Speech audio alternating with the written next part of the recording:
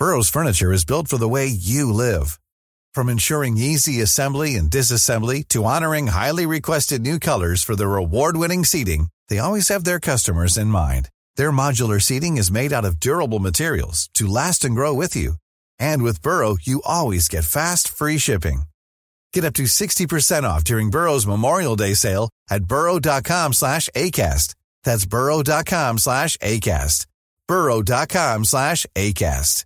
Hiring for your small business? If you're not looking for professionals on LinkedIn, you're looking in the wrong place. That's like looking for your car keys in a fish tank. LinkedIn helps you hire professionals you can't find anywhere else, even those who aren't actively searching for a new job but might be open to the perfect role. In a given month, over 70% of LinkedIn users don't even visit other leading job sites. So start looking in the right place. With LinkedIn, you can hire professionals like a professional. Post your free job on linkedin.com/people today. Millions of people have lost weight with personalized plans from Noom. Like Evan, who can't stand salads and still lost 50 pounds. Salads generally for most people are the easy button, right? For me, that wasn't an option. I never really was a salad guy. That's just not who I am. But Noom worked for me. Get your personalized plan today at Noom.com. Real Noom user compensated to provide their story. In 4 weeks, the typical Noom user can expect to lose 1 to 2 pounds per week. Individual results may vary.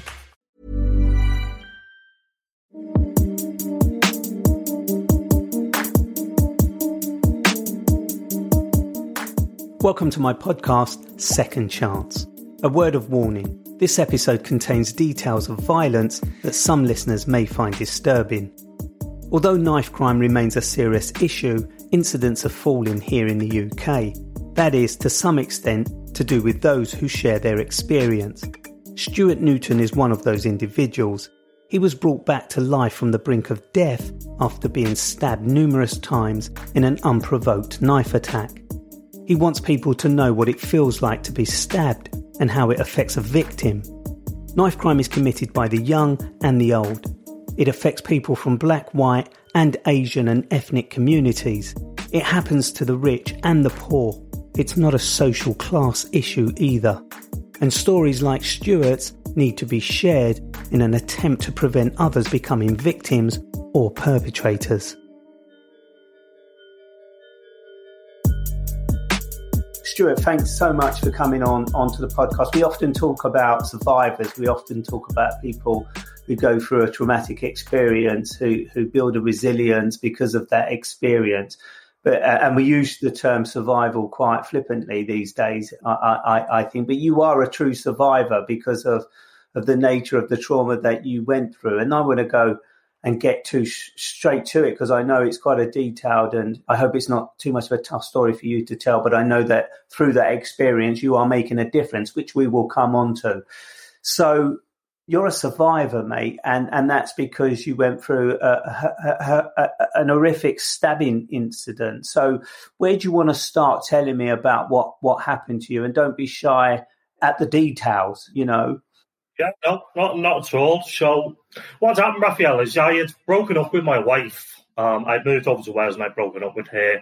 I come back. I'm originally from Liverpool. Now I come back after breaking up and I thought, you know what? I don't want to go back to Liverpool, to my own area. I want to go and find myself, get my head together without everyone asking, you know, how are you? What happened? I wanted to go and find myself again. I went to Southport and I started supporting some people around drug and alcohol issues. I've been working with two of them for a little while, for a couple of weeks, and been helping them, supporting them. And then this one... Is that because you yourself had drug and alcohol issues? No, not at all. I didn't have drug and alcohol issues myself, but I've always been quite an empathetic person and quite a supportive person and wanted to help others through past traumas again in my life. You know, I'd lost friends at an early age through horrific accidents, really. So this was just a catalogue of traumas that, you know, this last one really. So I wanted to help. I knew that obviously people who go into addiction and things like that, it's a form of self-harm. There's a root cause behind it. So I always want to find that root cause and try and help people with that root cause. So instead of dealing with, say, an addiction or something, which is an effect of a cause, rather than dealing with that, deal with the person and the root cause behind it. So I was being there as a support to them. Now, this one person, the person who's done what he's done to me, who stabbed me, I met him about a week before the incident. Now, he got thrown out of the supported residence where he was living for attacking one of the other residents. Now, I was taken two of the residents to a free music festival in Southport, which was July the 13th of 2019. It was a Saturday, nice sunny day. This other gentleman who's done this, I call him a gentleman, but, you know, the person who's done what he's done to me, Raphael, he had a fight with his partner that morning, got kicked out, assaulted her, and then he's turned up at the event because he was quite friendly with Gary and Michelle, who were the other two residents. So I've agreed that he can be in our company, not knowing that he had attacked his partner that morning, not knowing that he's carrying a knife in a sheath, a kitchen knife in a sheath in his sock. So they're having a little drink, like a lot of people are, you know, enjoying the music. I'm regulating because you can't just stop someone drinking if they've got, you know, the alcohol dependence. It's got to be regulated. So I'm just keeping an eye on them, making sure they're out of trouble. Well, within an hour, this Colin, who's done what he's done to me, he started fighting with a member of the public. So it's been brought to my attention. I've run over, broke the two of them up. The police have come along. Because no one in the crowd would say who started it, because it was mainly shoving and pushing, it was a bit of this and that, because it was a nice sunny day, and because he was within my company, the police said, right, we'll move this fella up to the other end of the pier. We'll keep him here. If you go up that end and look for trouble, then obviously he's going to get lifted and vice versa. So I said, yeah, that's fine. We just want to enjoy the music. Apologies. I don't know what happened, but I'll keep an eye on it. So we're enjoying the music. I'm talking to people in the crowd who are there with the children. I'm talking toddlers, Raphael, you know, with grandparents, with parents. It's an outdoor thing on Southport Promenade. Now, it was Christian. It was a Christian music event. Playing normal music, but so it was quite laid back. Next thing, I'm hearing screaming coming from across the road, and he's there abusing a wedding party outside a hotel while they're taking the wedding pictures. So I've had to go over again and have words with him. He's apologised. He's gone back. I've said, look, this is your last chance, mate. At the end of the day, it's a Saturday. I'm not, you know, I don't have to, but you don't have to be in our care. You know, you're a grown man, so you can go and do whatever you want to do. It's up to you. But if you want to be in our company, behave, because children are here and you're setting a bad example. He apologised. I think it was roughly from working things out, maybe 35, 40 minutes later, I'm talking to this older couple. He comes up behind me, puts his arms around me, hugs me, and I go, oh, look, and I go, all right, mate, just, you know, and he was like, apologies, I'm sorry for for doing what I've done. I am behaving out of order. He goes, do you forgive me? Just looking at you, you look like quite a big guy. Look like you look after yourself, you know, whether it's pumping iron or you eat a little bit too much McDonald's, I don't know, but you look... Bit of both. Thanks very much. Guy. Just paint the picture of the guy we're talking about, because it sounds to me like he's had this incident back at his flat with his girlfriend. He's then got into a fight at this festival, and then he's abused other people. You know, what sort of guy are we talking about? Are we talking about a guy that's under the influence of alcohol and drugs? Are we just talking? Yeah, so he wasn't under the influence of drugs. He's been tested out. That's all come out in court. So I wouldn't have known if he had been doing anything, you know, on the slab. I wouldn't have known if he's popped a pill or something like that. However, it's come out in court, toxicology report. It was just drink. He wasn't even that intoxicated, in all fairness. He really wasn't, because I was monitoring what he was drinking. But when we say about this guy, I mean, he was 44 years of age. He's not a young lad. You know, he's a grown man who's had, obviously, a catalogue of problems through his life that haven't been dealt with and supported in the correct way, because it's not normal behaviour, is it, to do what he's done. So, as I said, he's come up behind me and asked for forgiveness, and I've said, yeah, it's fine, just enjoy the day, mate. It's a nice sunny day, no harm, no foul. And he went, brilliant, so you forgive me? I went, of course. And he went, I'll just urge you won't forgive this. And I felt 2 taps here, Raphael. I don't know if you can see that there. You're showing me the scars behind your ear. Yeah, I can see a scar there, a lined scar. So that's twice he's gone in there, and it's the outer jugular. Now, I didn't know you have an inner and outer. Now, I've always heard if you get stabbed in the jugular, God bless you if you survive that. But the outer jugular still, it just started. It was everywhere. You know, I just heard the scream. I screamed from the couple in front of me, and I was like, what? Put my hand up, and it was like Michael Jackson's glove. You know, that he wore, it was just, rather than red, it was just covered black all down me. I was like, what?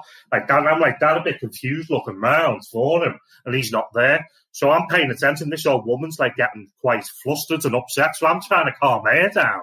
And I'm the one who's, been stabbed. And then he snuck around and he's come up behind me again. He stabbed me another 10 times. Now, He's run off at that point, Raphael. He's just, he's done a leg. At that point, there's just the crowds are screaming. There's blood everywhere.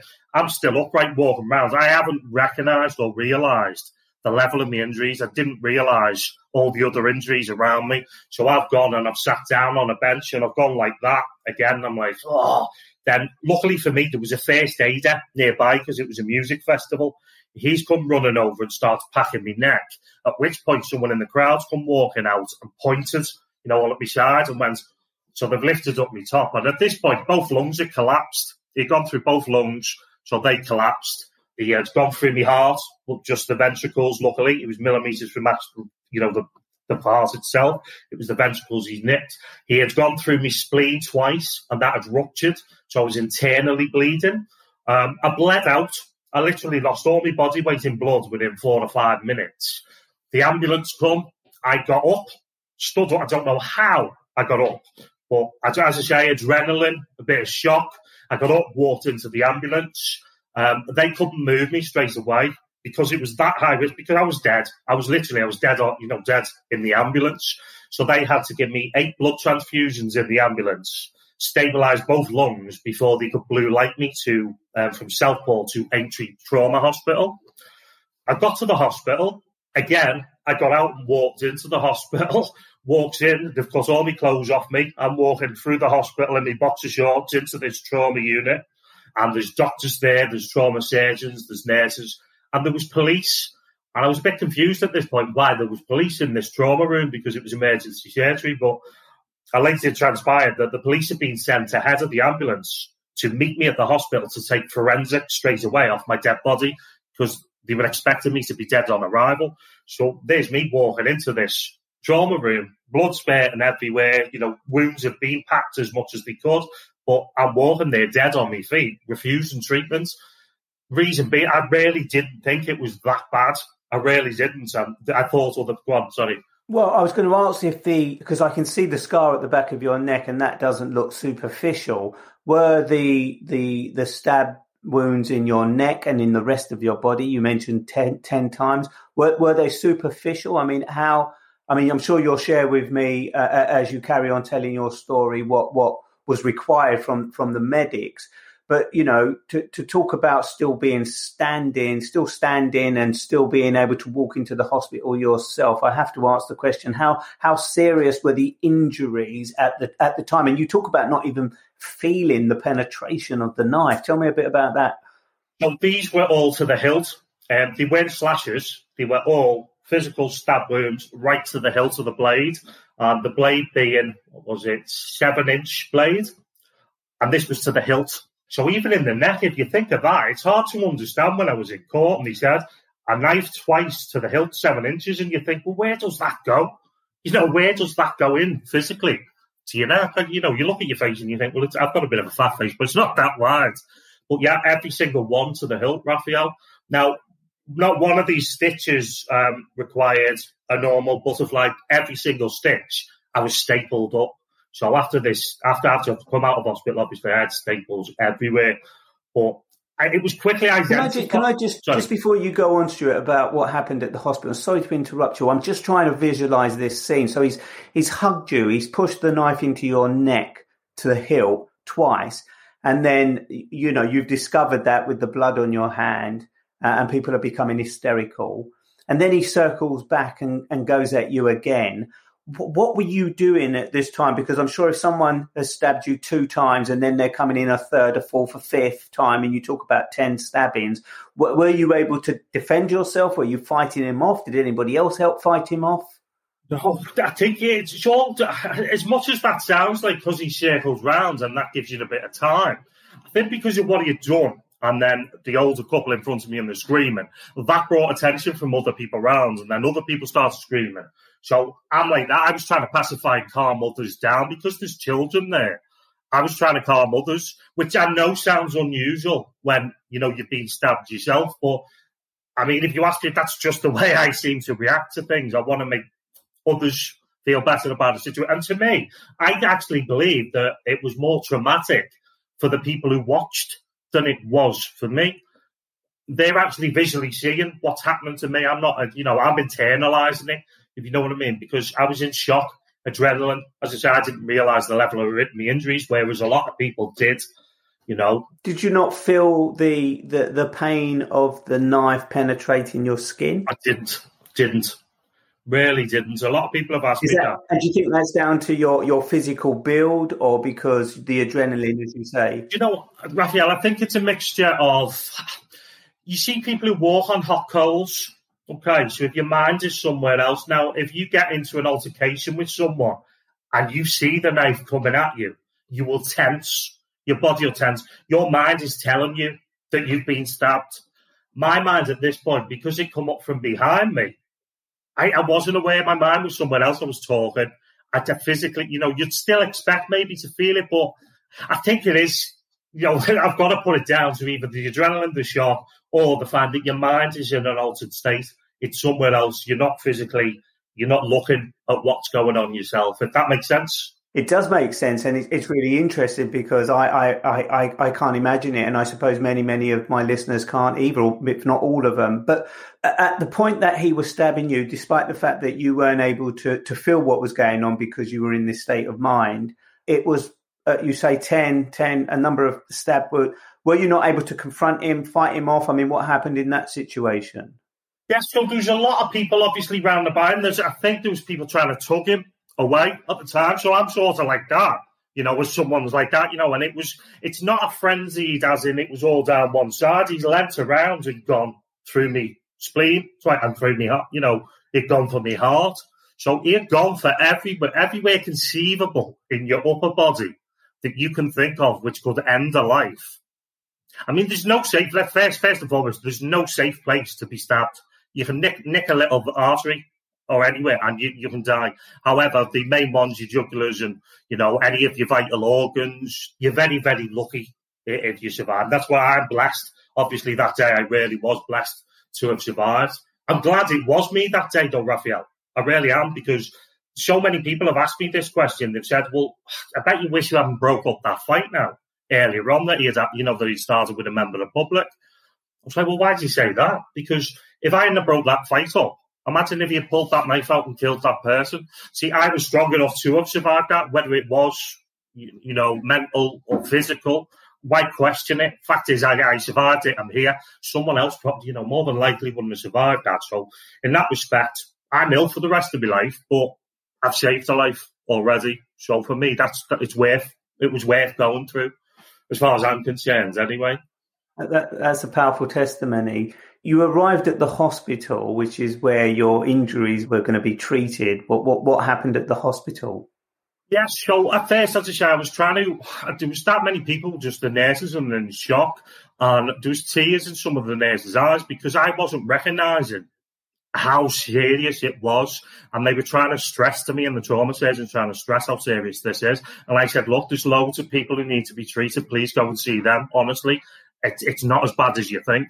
And then he got quite upset with me then, because there was nurses getting visibly upset because I was basically going to have to sign a piece of paper or something, you know, to say I'm not safe. If you come into hospital, I believe, if you're unconscious or something like that, you're going to get treated. But if you're physically saying, look, I don't want treatment, what can they do? They can't force treatment upon you. So they said, we're going to phone you next of kin then. Now, the next of kin was my wife. And I thought, well, we were separated. So I thought, well, I don't want to speak. I don't want to hear no one. So they said, well, what other number have you got? I didn't have my mobile. That had got lost, you know, during transit, during what had happened. And off the top of your head, how many numbers do you know? Because you look at your phone, your number, someone's number is the name.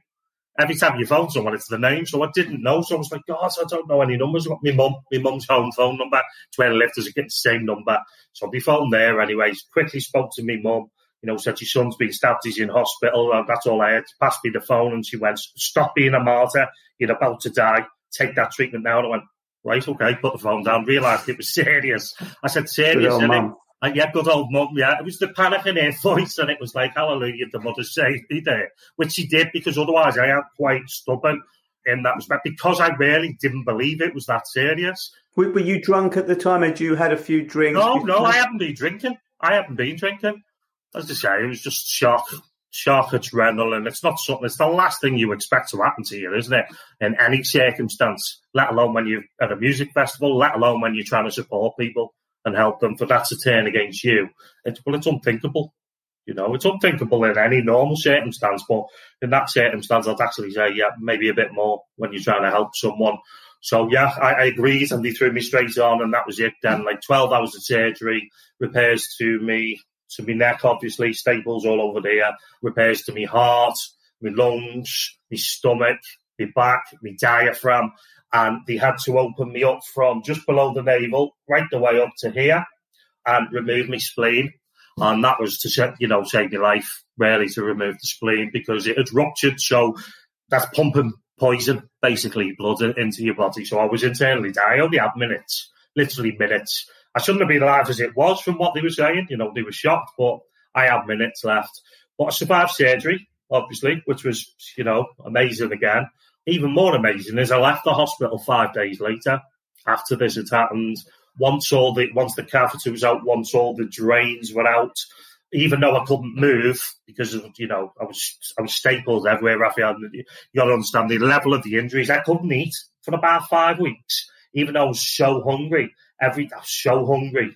I can remember it now because I was imagining, say you're in jail and you're imagining food on the outside, like a burger or this or that. That's what I can put it down to, is this. For 5 weeks, I was just picturing sumais. Sumais are one of my favourite foods, I was thinking, that's all I want.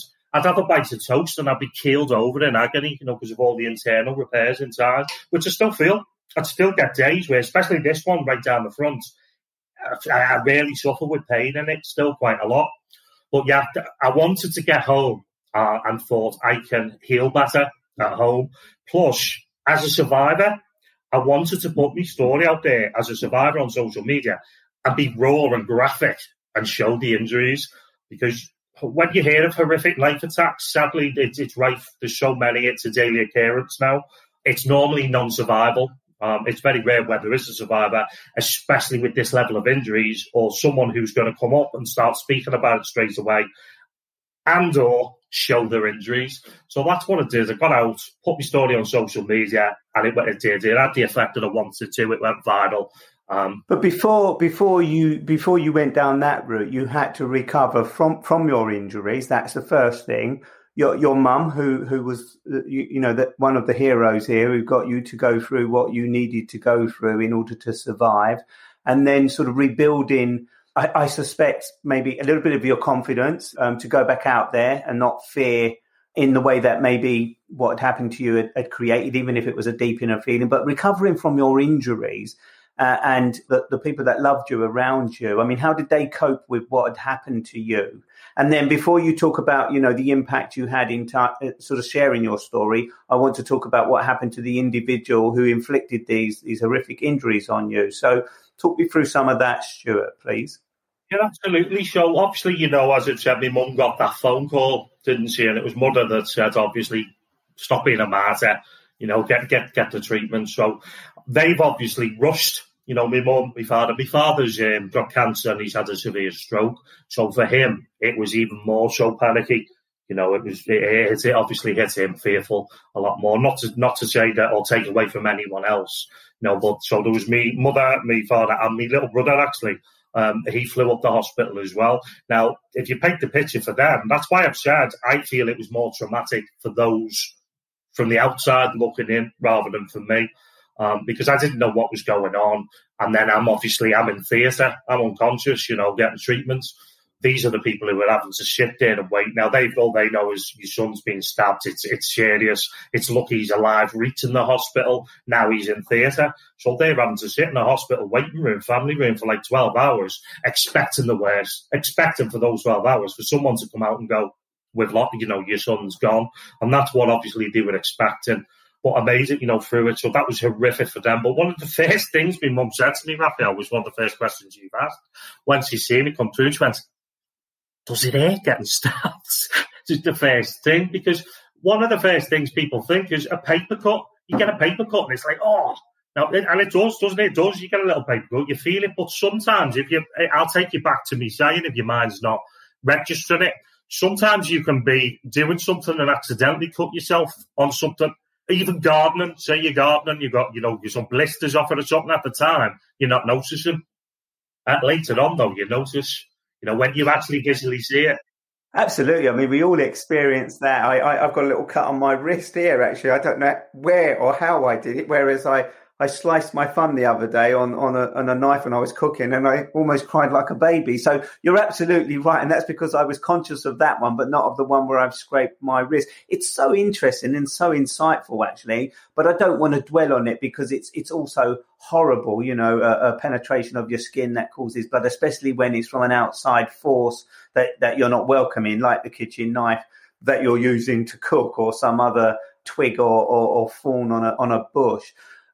It's so interesting that you talk about how traumatic it was for your family whilst you were in effect on your deathbed, but you did survive and you did have to go home with all the injuries. And how has that impacted you mentioned a moment ago that, you're still very ill, and this was only 2 years ago, 2 years ago. How have your injuries recovered since the incident? So I'm not going to lie, first and foremost, when I say about the pain side of it, when I woke up in hospital, Raphael, the next day after the surgery, oh my God, the pain was horrendous. Don't get me wrong, it's not like I don't feel pain. I was in agony, and I've got a morphine drip in me. They're giving me ketamine liquid. I mean, the blood every couple of, 20 minutes or something. The attention that I got in hospital was unbelievable. They got me through as well. So don't get me wrong, I was on a lot of drugs in hospital to ease the pain. But yeah, they wouldn't release me to my home address because I had moved. Obviously, I left my wife and I had moved into my own place in Southport. Because I was on my own, they wouldn't. I needed support. I needed support to get in and out of bed. I needed support to get, if I was going to go up and downstairs, but I never went downstairs for quite some time. I needed help being washed again, which is at your age and having to go home to your parents' address and have to have. How old was you at the time, Stuart? Do we have to go there? I was 40. Well, you look young. You look very young now. All right, now you're just grooming me to give the age out. I was 40. 40 at the time. I'm 42 now. But to go home, Raphael, at any age really, I have to get that support and care. But I mean, my mum's fantastic. My whole family are, the support. I've had such supportive friends. I've got a lot of support from around the country, and I've got new friends at Ware College. It's been fantastic. And I wouldn't have recovered. I wouldn't have recovered as well as I did, especially mentally, without that support. But from my bed at home, in my mum and dad's, straight away I started going to work on making a difference. I organised a big charity event in Liverpool for a campaign group in Liverpool called the No More Knife Campaign. I had Everton and Liverpool Football Club donating things. I used to play for Everton from the age of 9, Everton youth team, until I was like 14, 15. So they got behind me, give me things. Because obviously they'd give me things for an auction. Liverpool done the same. Then I was on the phone to hotels around the city. They were giving me overnight stays. I can't imagine the Liverpool and the Evertonians coming together to buy this stuff, but that's all great. Brilliant. Yeah, I mean, the whole city got behind this event and behind the story and donated things, businesses donating things for an auction. So we set up this event in this in a pub club in Maghull. We were given that to us for free to use, and we got people down. It was brilliant. It really was. We had a big auction. And what was it? What was the message you were trying to? I mean, obviously, you've been stabbed. You're a victim. You're recovering from your injuries. You've been reduced to, that little boy that needed caring for as a grown man. But you kind of embraced that. 2 questions. Your mental state at this time. I mean, you obviously, rather than dwell on your suffering, decided that you were going to use that suffering immediately to engage with people who what? What was it that you were trying to get out there immediately? Okay, so it was awareness of it, because at the time, Raphael, I'll be honest, I didn't know, unless things land on your own doorstep, how often do we really see the full picture? We don't. We live through tinted glasses a lot of the time. We're very much, and it's sad, and it's not a detriment to anyone, but a lot of us have tunnel vision in certain respects. We have an eye on our own goal, our own life, and we're going that way. When something like this happens to you, you become peripheral, very much so, and you see a lot more, and the world opens up in the pictures. And that's what I see in a world of hurt and pain through knife crime and bereaved families. Now, I heard of this group within Liverpool, the No More Knife campaign, and, what they were trying to do, get a message out and try and obviously bring a stop to, the problem that the society creates. So I couldn't do that much myself from my own bed while I was recovering. So I had a phone, I had a voice, I had a message, I had a story which could bring people together and create something. So that's what I've done, and I raised money for this campaign. And it was from that, other campaign groups around the country started following me and said, your story is bringing groups together. We're wanting to do a national event, which was, it ended up being something called Your City Says No. I'm not too sure if Natalie, when you spoke to it, whether she mentioned that, but it was, so it was like 45 towns and cities up and down the country. 12th of October 2019, that was. So it was not long after what had happened to me. Yeah, all these towns and cities done a little march, little event in their own city against knife crime. So the ladies, two of the ladies, Yemi and Nicole, who were starting that, got in touch with me to see if I'll be the Northwest lead on that, sorted. So I did. So these are two things I started from my bed. But this helped me recover because obviously my mind is focused elsewhere on helping others. And while you're doing that, it's taken away from what I was going through. So it's helping me recover. But a lot of people have said, how do you get into that mindset? You're recovering from something. And as you say, I am not well for the rest of my life now. I've got no spleen. And your spleen is basically, it's your immune system. So it's what first fights it. So as you can understand, I'm in the high risk category. In fact, after this interview, I've got to go and have my second jab. Every injection you have, when you're a child, from your MMR, your measles, your measles, mumps, rubella, all through your teeth, all the different jabs that you have, I've had to have over again, and I'll continue have to have jabs for the rest of my life. I'm on antibiotics every day for the rest of my life, which is slow release, like a slow release penicillin, 2 in the morning, 2 in the evening, and that's just to give me a fighting chance, if I do get infection. But I am susceptible, really susceptible to bad infections and ultimately, secondary infections. And because both lungs collapsed as well, both lungs are very weak, which it's difficult for me because this COVID, I'm at high risk because I've got no immune system. Yet I can't wear, I'm exempt from wearing a mask because my lungs are classed as COPD.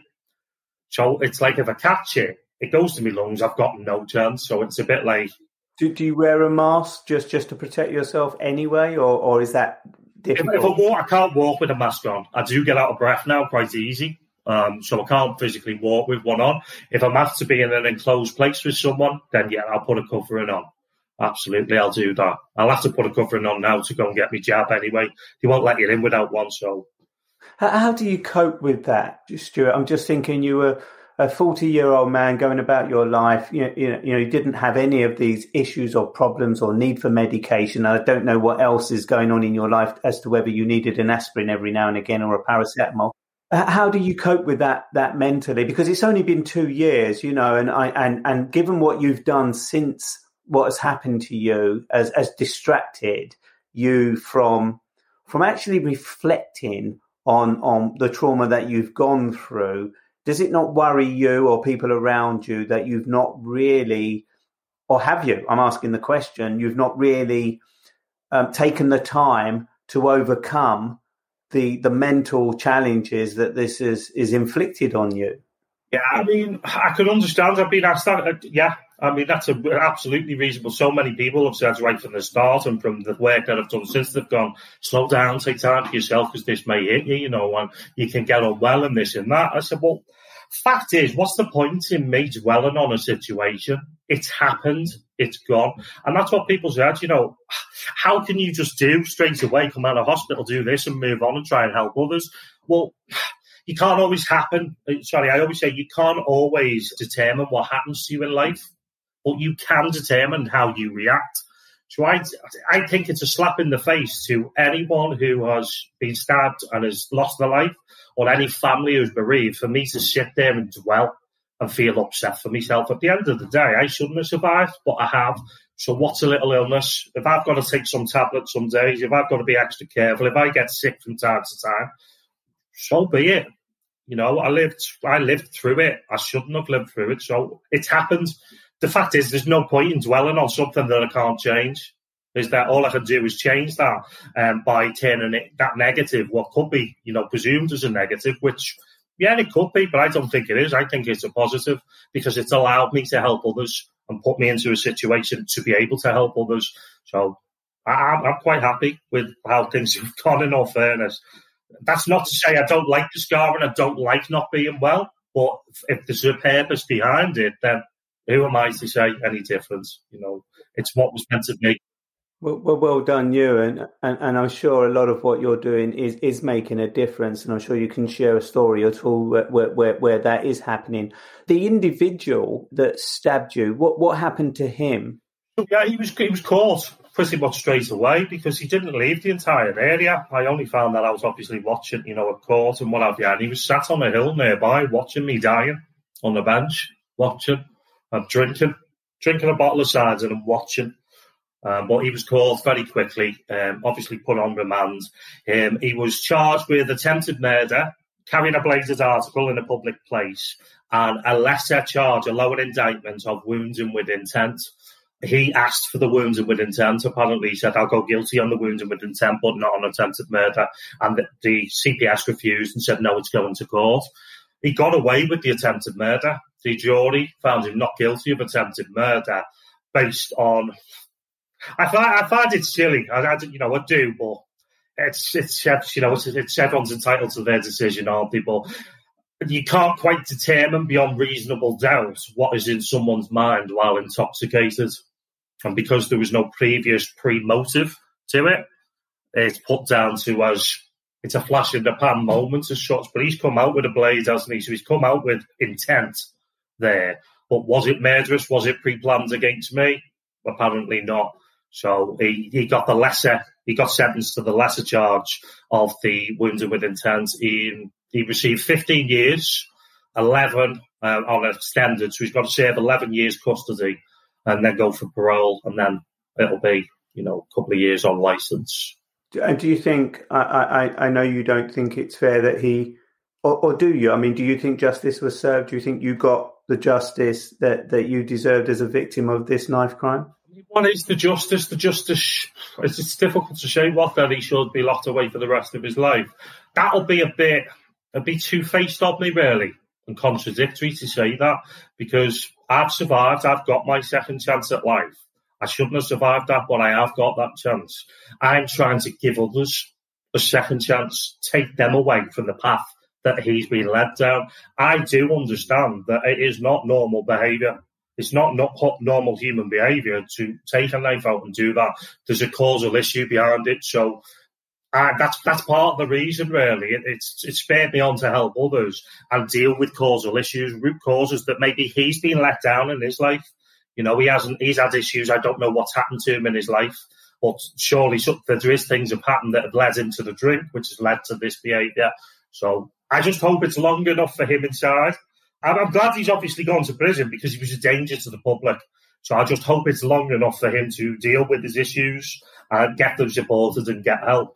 Come out and lead a productive life, because who knows, he could come out and do the sort of work to stop other youths following his path and taking that. If he could do that and change that into that, fantastic. But time will tell on that one. I just have to focus ahead on me and my life and helping others myself and what I've been through. I can see why you would make a powerful speaker at events where people are trying to talk about issues like this, whether it's knife crime, rehabilitation, forgiveness, whatever it is, because you are such a positive person. As I'm listening to you, I can see the positivity, and you see the positivity from everything you said out of some really dark moments. Did you find out at the trial why he did what he did? Because the jury found him not guilty of the attempted murder on the basis that he was intoxicated and that it was a freak moment where, even though he had the intention of doing something with that knife, whatever that is, they didn't accept that it was to harm you in any way. But did you find out why in that moment, when all you'd done up until that point is kind of appease his aggression towards other people? He'd been aggressive that day. Was it that he'd taken offence that you were able to intervene, and you were a good person trying to do the right thing in both the situations where he'd become confrontational? So did you find out whether those were the motives for him doing what he did, or could you have been anyone in that park that day? Could have been anyone. It was a catalogue of things, from him losing his place in the residence where he was the week before. He had been living rough for a couple of days, and then he had gone into his, stage with his partner. She had kicked him out. He had, obviously had the argument with her. He's come out, he's had a drink. All that has stayed. That's what I mean about a catalogue of causal issues to an event. There's always a lead up to that final point, isn't there? So it doesn't just happen. Sometimes, you do find that some things do just happen. But, I mean, in this instance, no. It was a series of things. And then this person who he's having the argument with, maybe I belittled him by pulling them apart. Maybe that fellow was having the best with him. I don't really know. I could have been anyone that day, which is why I've said I'm so glad it was me in that respect and not someone else, because, it could have been a lot worse. Not just for him himself and his life, but, someone could have lost their life, someone could have lost a baby, anything. So, did he apologise? Has any message? No, he didn't. No, he's not that kind of mindset. He's like... No, he's not there yet, mate. He's not there yet. How challenging is it in the line of work you do today to convince people that carrying knives, using knives, cause the kind of devastation that you're experiencing and are having to live through? I mean, those who have lost loved ones are traumatized by the fact that they're no longer there. But what's happened to you is just as devastating, in that you've got to live with these injuries and the knowledge of going through what you went through, as have the people around you. And I do understand your positivity that at least you're alive and those people have lost loved ones. But the question is, how challenging is it to do the work that you're trying to do today, which is to reduce knife crime? I'm not going to lie, it's extremely challenging. There's people all over the country, obviously, very vested in it and trying to make a difference. Me personally, when I go and I talk to people, I find it's very therapeutic to me. The more you talk about it anyway, the more you internalise it and you deal with it yourself anyway. It's often when you don't speak about your problems, when you bottle them up, that they manifest and they can obviously come out in different areas, which is a lot of what is behind knife crime. A lot of people won't realise that there's 7 out of 10 youths who are in the youth justice system come from a domestic violence background. Now, domestic violence in homes towards children can create a lack of empathy within children, and it's hard to explain this to some people. They don't realise. They go, well, how does that make them carry a knife? Well, there's a big difference between shame and guilt. Okay, so if you're ashamed that maybe you couldn't protect your mother, you're ashamed that something's happened. And it doesn't have to just be domestic violence. It could be child sexual abuse. Shame comes with that. Shame you couldn't protect yourself. That bears out in frustration, in anger with shame, whereas guilt is something completely different.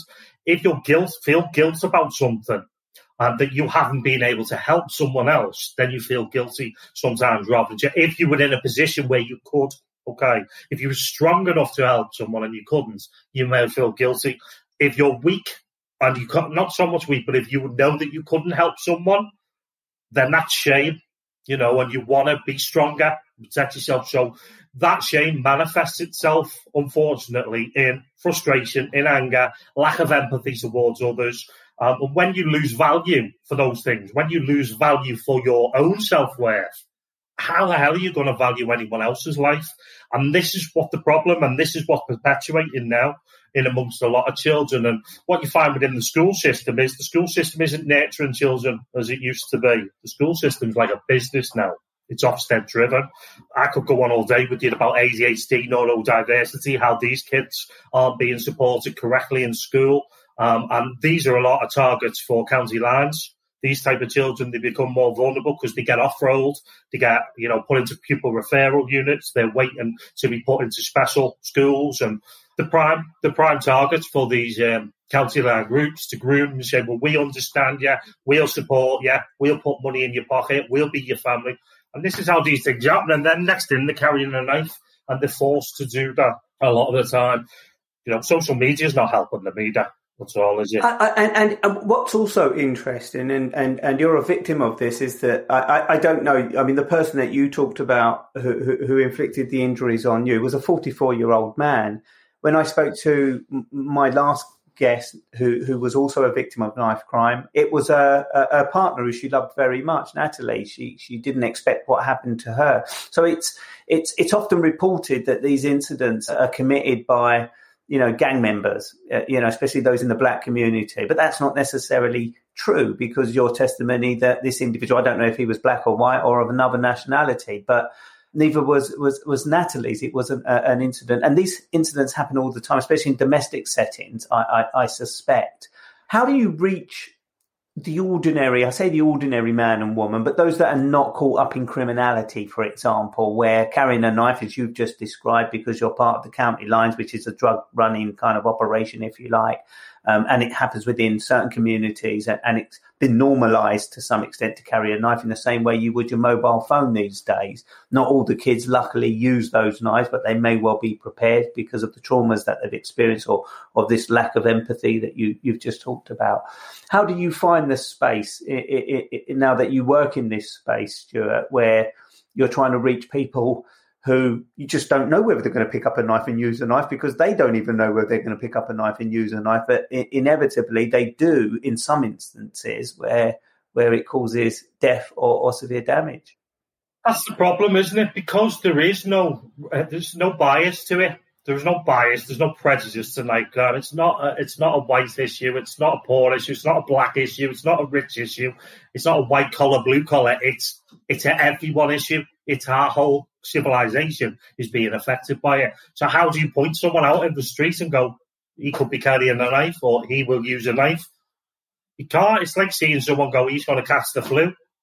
You know what I mean? You can't. That's the problem. So it's early intervention. You've got to start. There's different ways to approach it, because you can deal with people who are already active in gangs, and they'll have to be treated and dealt with. You'll have to engage with them in a different retrospect, in a different way.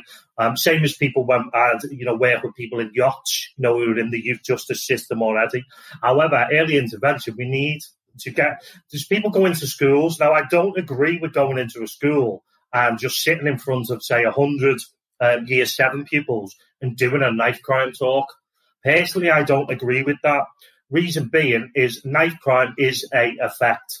As I've said to you, it's an effect of causal issues. For someone to get to the point of reaching and picking up a knife, there's reasons behind it that's made them vulnerable enough to want to pick up that knife. And you will find in quite a lot of instances now, which is very sad, as you say, it's quite easy, like a mobile phone now. It's a fashion accessory. And what you'll see loads of kids posing with the zombie blades, the zombie knives, these expensive, weapons. However, what you will find is the people that actually use knives, and the knives that are used in most offences, are kitchen knives that are easily disposed of. If you are wanting to use a weapon, why would you buy a £50 weapon that you're going to use and have to get rid of? That's the thing. A lot of it is for status. However, these knives that these people are carrying end up getting used on them. The majority of people are actually wounded or killed with their own knife.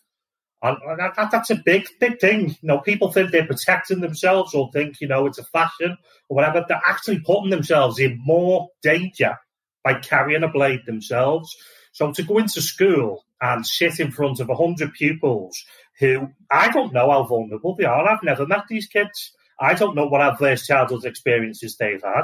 I don't know if there's domestic violence at home. I don't know if there's sexual abuse at home. I don't know if they've had, it's a split family. I don't know if they're being bullied. I don't know that. So to go and sit in front of 100 people and basically tell them, this is how bad knife crime is. This is what injuries you can get. These are the type of knives that people are using. No, I don't agree with that, because yes, you may get some people. I could go and tell my story to all those 100 kids. The teachers could turn around and go, that was such an emotive, powerful speech. Well, yeah, it's bound to be, because I near lost my life. It's coming from me. It's pure emotion. It is going to be emotive. Now, some kids could turn around. 5 out of that 100 could turn around and write a testimony to me going, I wouldn't pick up a knife after that. What about the other 95 kids who haven't even responded? That's the problem. People get outcomes, positive outcomes from doing these talks, but you don't get the negatives. That's the point. There could be 95 of those kids that are vulnerable, and you've just scared them that little bit more. if you get me. You've painted a real diabolical picture of just how bad it really is out there.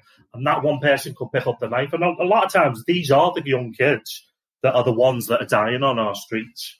These are the ones. So what's the alternative then? What is it that you are doing now that you think is offering something different, or are you? I know you're working in this space. I know that you've set up your own social enterprise. Yeah, so we do. What I've done, Raphael, is I've realised, and over the last years, I've put a team together with me.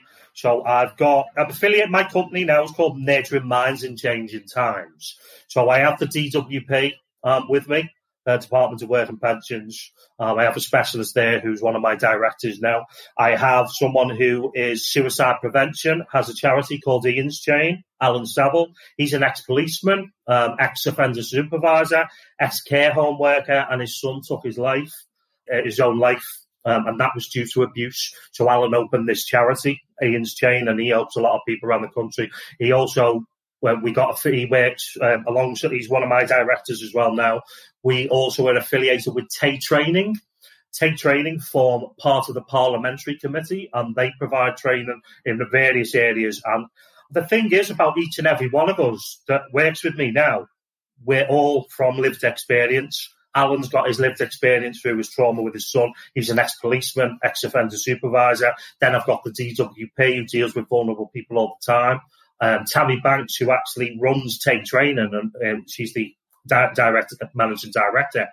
You need to speak to her yourself. Her life story is phenomenal. Honestly, it's phenomenal. What she's been through to come to where she is it's outstanding. So yeah, we provide a whole round. I've got BCAP counsellors working for me now as well.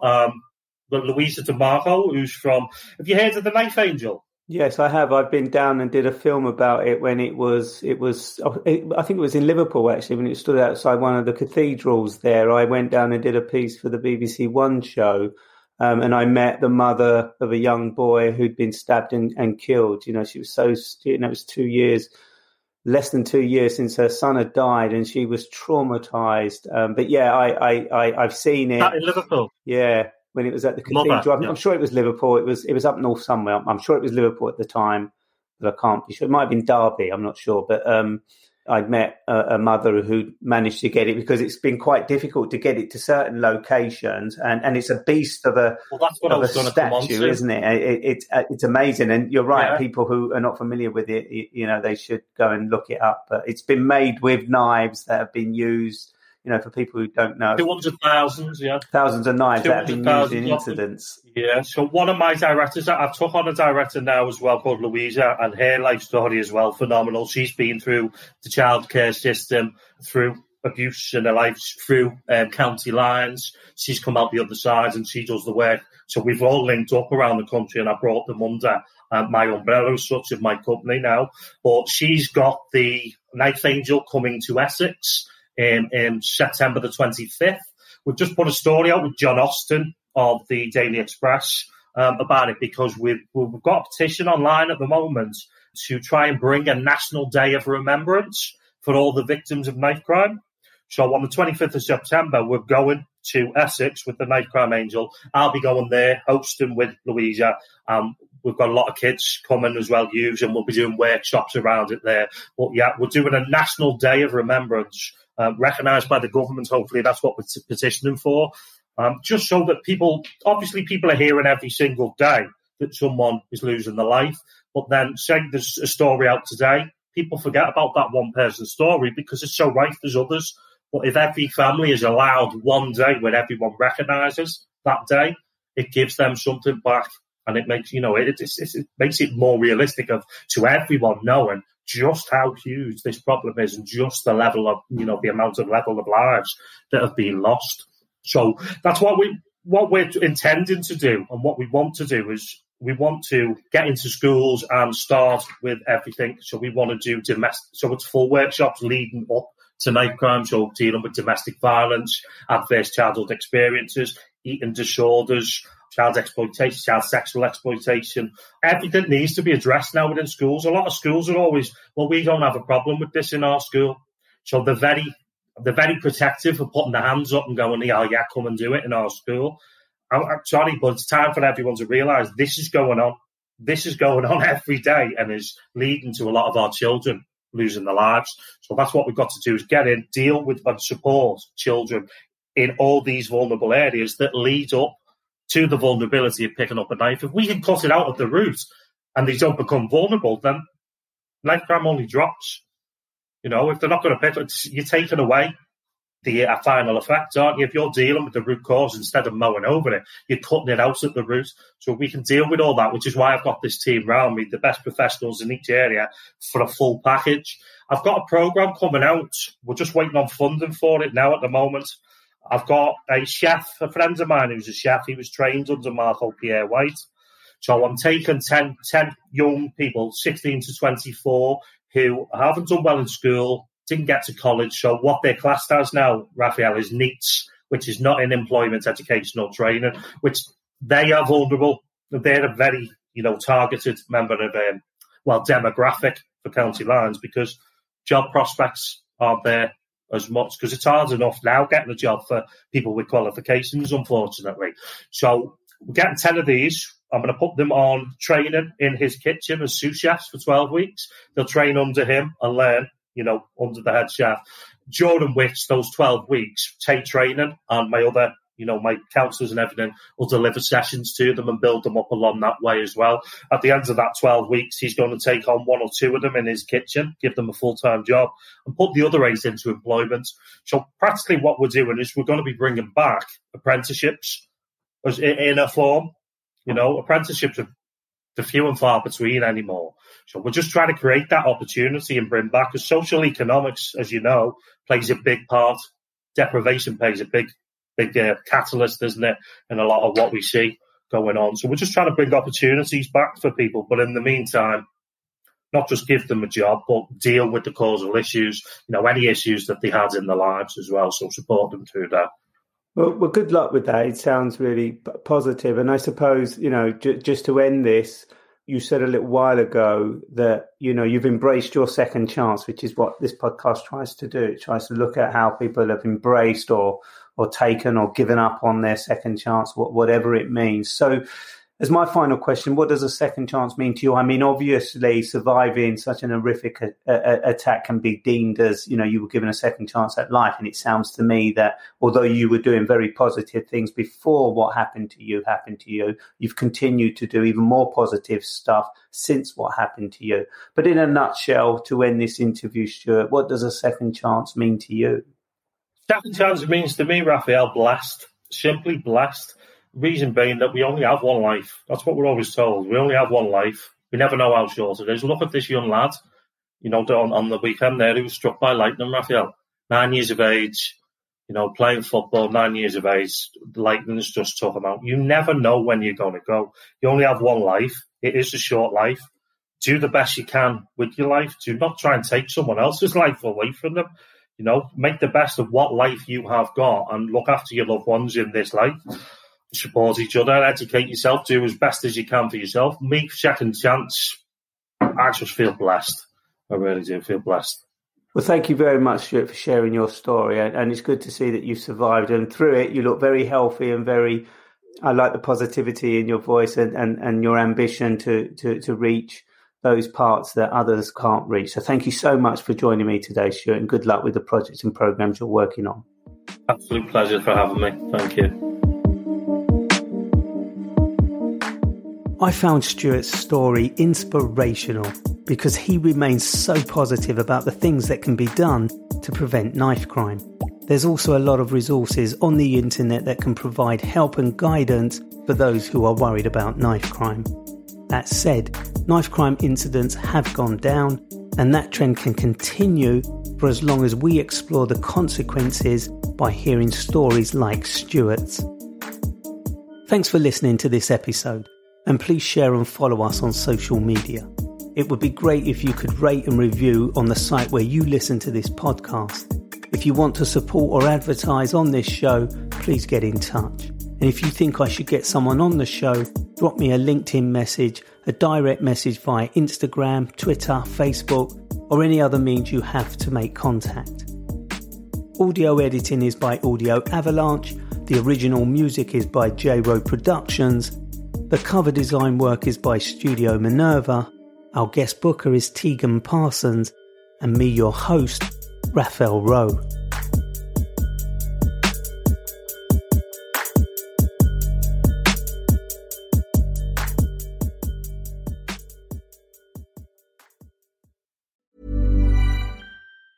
Hey, it's Danny Pellegrino from Everything Iconic.